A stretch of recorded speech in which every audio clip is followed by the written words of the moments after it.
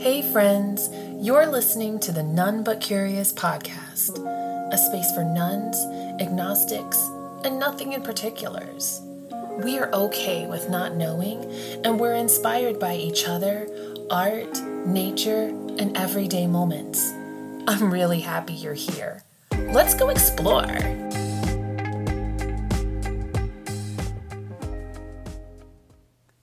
Seasons changed and so did I. I want to share some of the rituals that I do when the seasons change. I think I'm better at doing seasonal rituals apart from weekly or daily. I've tried. I've rented books. I've bought books on doing candle magic, which I love, and other rituals. And I just can't get myself to commit, one of those C words, the good C words. Yeah. So when the season changes, as it is upon us as right now, what I typically do is I do something season oriented. So when it's fall, I get in the mood for fall by taking our family apple picking, or we go pick pumpkins, or we do a little bit of both. Those seem really fall oriented to me. I have a wreath that I have created for each season. Except for winter. So that's the interesting thing. I have 3 wreaths that I absolutely love for spring, summer, and I'm about to transition my door to fall. But winter, I haven't gotten to the point where I've created a wreath that I actually like. What ended up happening is last year I hung a wall hanging I made that I really like. And it wasn't white, it was pink. I think it's pink and gray. I'm trying to remember.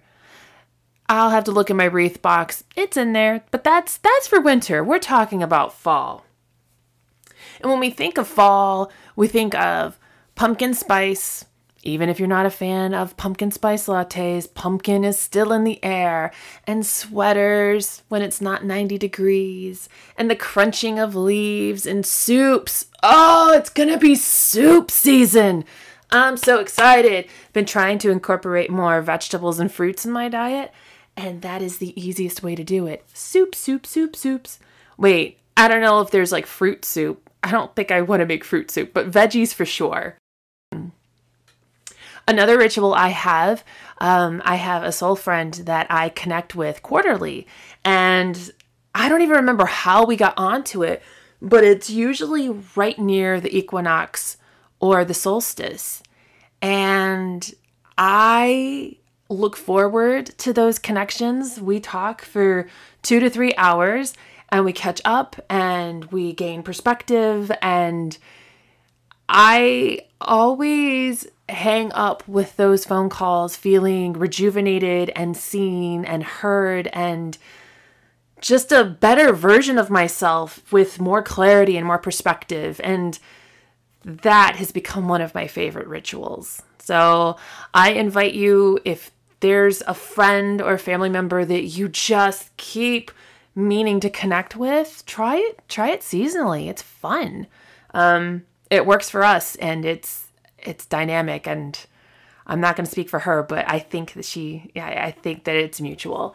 So I've got the mutual catching up with a friend. When the season changes, I change my wreath that I've created, and that wreath, the creation of the wreath holds the magic of my energy, my family's energy. It just, it's intense. But I want to share with you a ritual I performed. Actually, it was midsummer, and it's very personal, but I think that some of you could actually benefit from it. So let me give you a bit of a backstory. This spring was really hard for me. I was being really hard on myself, feeling very insecure. I was dealing with a lot of reflection on self-worth, introspection, getting angry at myself for not valuing myself as much as I should. I mean, I'm still working on it, but the person I am, even compared to last year, man, so I spent the spring getting really angry, and I decided that I am holding on to energy, or I was holding on to energy that I no longer identified with. So I have all of these journals and such that every season, every few seasons, I would say, it's not every season, but when I feel compelled to clear out energy, I will go through my box of memories, box of photos, and what have you, and just look at stuff. Am I ever going to read these poems again? No, they're crap. And if I don't have any sentimental value to them, I'm like, honestly, what goes through my mind is eventually my kids are going to have to go through this stuff. Are they really going to want to have to read all of this crap? Probably not. And I keep referring to myself as crap, but if I'm throwing it away, I think that's a fair usage of the word. So this time around, I went through and I thought that I was holding on to a lot more.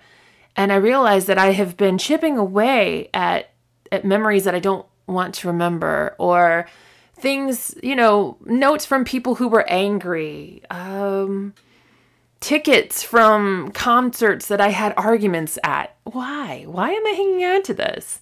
So anyway, I went through my box and I came up with a bunch of pages that I ripped out of journals, poems that I no longer identify with, old schoolwork from high school. Why? Just why? What's the relevance? So I had it all in a pile. And my intention was I was going to hold a funeral for the old version of me, and I was going to properly mourn myself. Well, then I got on the horn with my therapist that week, and she suggested that I really needed to write a letter to myself instead of mourning myself. And I resisted it for a second, and then I thought, no, let's just see where this goes. I'm going to share that letter with you in a few minutes, but I want to tell you the story around it. So, wrote the letter. I wrote it in one fell swoop. It's my first and only draft, and that makes it magical in and of itself. And I went to the thrift store and I bought a new dress to perform my ritual. And what I was going to do was just burn these old pages. I wanted to watch them disappear. I wanted them to turn into ash so that I could essentially be the phoenix now rising from these ashes. I wanted to simulate that. So have the dress on, put all this stuff, lit a fire in my solo stove, and I took the pages and I took this letter that I wrote. And I started ripping pages and the fire got hotter and hotter, of course. And it was a beautiful day. The sun was shining, not a cloud in the sky. It was just a gorgeous summer day. And so I'm just putting the pages in the fire. And the fire is getting hotter and brighter and sometimes turned blue, which was really cool. And then it got windy, really windy, out of nowhere. And I was like, maybe it's a pop-up storm that's coming. Interesting. So at this time, all I've done is I'm standing barefoot in this dress near the fire, and I just keep methodically ripping and putting things in the fire. The wind keeps picking up, and then it gets really gray outside. I mean, dark gray. Mind you, there was no sign of rain or what have you. And I know pop-up storms happen all the time, but this was just really intense. By this time, I start reading from my letter, and then the wind picks up even more, and it starts to rain. Pop, pop, pop, pop, just a little bit. Keep reading. All of a sudden, it downpours. Just downpour. By the time I had finished reading my letter, the fire is still burning through this entire thing. The wind is just whipping in all sorts of directions. It felt insane. And the thunder's rumbling. I forgot. There's a thunderstorm happening. And I am not the type of person who goes out into thunderstorms and goes, woohoo, let's play in the puddles. But I stood right there and I was laughing and crying, and it was amazing. And I really think that this ritual helped me let go of some of that insecurity and whatever energies I might be holding on to. I mean, I still fight with it, but I can tell that there's a vast difference. Even my therapist, she can tell a vast difference in me ever since this ritual. So I am going to share with you what I wrote, and I will also write a version. So you are more than welcome to take this as a template and create your own letting go ritual. It's powerful. And even if you use this as an example and write your own, giving yourself permission to release that which no longer suits you or serves you is a way to make room for the growth that will happen in its own time. I am here today to honor the girl and the young woman who are bygone versions of me. Hummingbird and Rabbit join me in this ceremony as they have been frequent visitors the past few weeks. Hummingbird brings the gifts of adaptability, creativity, and joy. Rabbit offers gifts of gentleness, intuition, and wealth.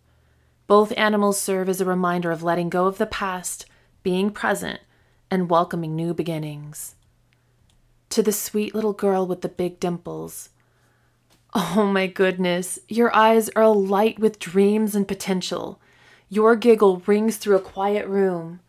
You love to read and sing and dance and doodle, and someday you want to learn how to ice skate and paint the beautiful images you see in your mind. You love fiercely and adore spending time with people who matter to you. You are radiant, little one. You can do anything you set your mind to. I am so very sorry that the people who were to love you and keep you safe were the very ones to make you feel scared and unwanted. Anyone would be lucky to have such a vibrant soul such as yours in their world. Those people hurt you because they were hurt too. And it doesn't excuse their behavior for 1 second. But baby girl, you have to know that none of it was your fault. Absolutely none of it. I am sorry that it all happened, and I am sorry that I couldn't get you away from those monsters. But what's so profound about you is that you didn't let them completely extinguish you. They dimmed your light, that's for damn sure. But you have a superpower, sweet soul.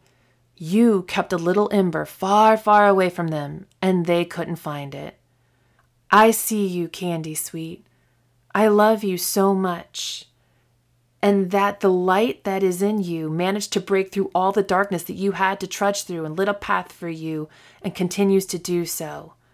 I appreciate your resilience, your playfulness, and your perseverance. You are an inspiration, Lovey. To the fearful, angry young woman, you have been holding on to so much hurt for so long. Like a dormant live volcano, you erupt unexpectedly and scald anyone in your path. You trust in yourself, your trust in yourself and others has been shattered, and it's taking everything you have each day to even get out of bed and walk out the door into the world. You purposefully attract people who manipulate you and cause you harm simply because that's what you learned love is. It's not. Love is easy. Mostly. Love is not fighting to be seen, but being annoyed that you keep getting looked at and admired. Love is a warm cooked meal when you've had a long day, not only fighting within yourself, but doing your best to raise good humans. Though you are angry, you remain optimistic and are willing to work on improving yourself. The work is hard, and you notice the people around you aren't doing the same work, which is absolutely aggravating. You are consistently let down by people who say they love you. You don't feel like a priority to anyone. Don't you see, though, that you have made yourself a priority all along? It may not seem like it, but for years, even with having children, you've always managed to find a way to nurture yourself, even in small ways or 10 minutes at a time. You broke up long relationships that looked fine on paper. See how courageous you are? You knew deep down you were being hurt again and again. You just didn't know how to get out from under the weight of it all. Despite your anger, you really don't like causing people harm because you know how that pain feels. I've been letting you visit more often because that pain keeps peeking through conversations with my brother and interactions with the big kids and their father. I know you want to protect me, but it's you I need to protect myself from. Being angry all the time led me to almost marry someone I didn't want to, and indefinitely marrying someone who refused to sign the marriage license first. Being angry and sad led me to drinking copious amounts of wine to numb myself. All the decisions you have made were the best you could do with the information and experience you had. I will repeat that. All the decisions you have made were the best you could do with the information and experiences you had. Hindsight makes most of those decisions seem really stupid, but there is one thing that remains consistent. You made every single decision from a place of love. Every single one. On the other side of your engulfing rage is an intense love that burns brightly, a fire that never goes out. From now on, when you feel you need to protect me, I will light candles or sit by the light of a warm fire as opposed to bursting into flames. I appreciate all you have done for me and all you continue to do for me. You are a fantastic mother, a wildly intuitive soul, and your curiosity never dies. You are a successful person who has helped me gain many luxuries. Thank you, Candace, for your courage, generosity, and passion. I am the woman I am today because of the experiences of the girl and young woman I used to be. At any moment, I could have faded away, allowing those who hurt me to not only erase me, but eliminate me. But when given a choice to give up or give in, I have always chosen to fight for me. It may have taken some time, but I have always managed to find resources to get me to where I need to be. The story that I was born into isn't the story I wish to complete. The chapters involving the little girl and young woman cannot be edited, and I have read them over and over again long enough. Today I will focus on the gifts of the present that the past versions of me longed for. When the girl or young woman visit me in the future, I will embrace them, listen to what they have to say, feed them, and send them off with love. I will begin my 42nd year crafting chapters filled with new storylines, settings, and characters, and far less toxic antagonists. I burn these pages of my past to make room for creating and maintaining my new narrative. Thank you, Candy. Thank you, Candace. Thank you. Hey, thanks for listening. Let's keep this conversation going.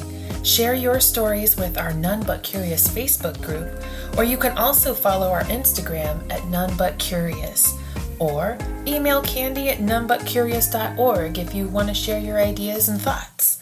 Until next time, stay curious.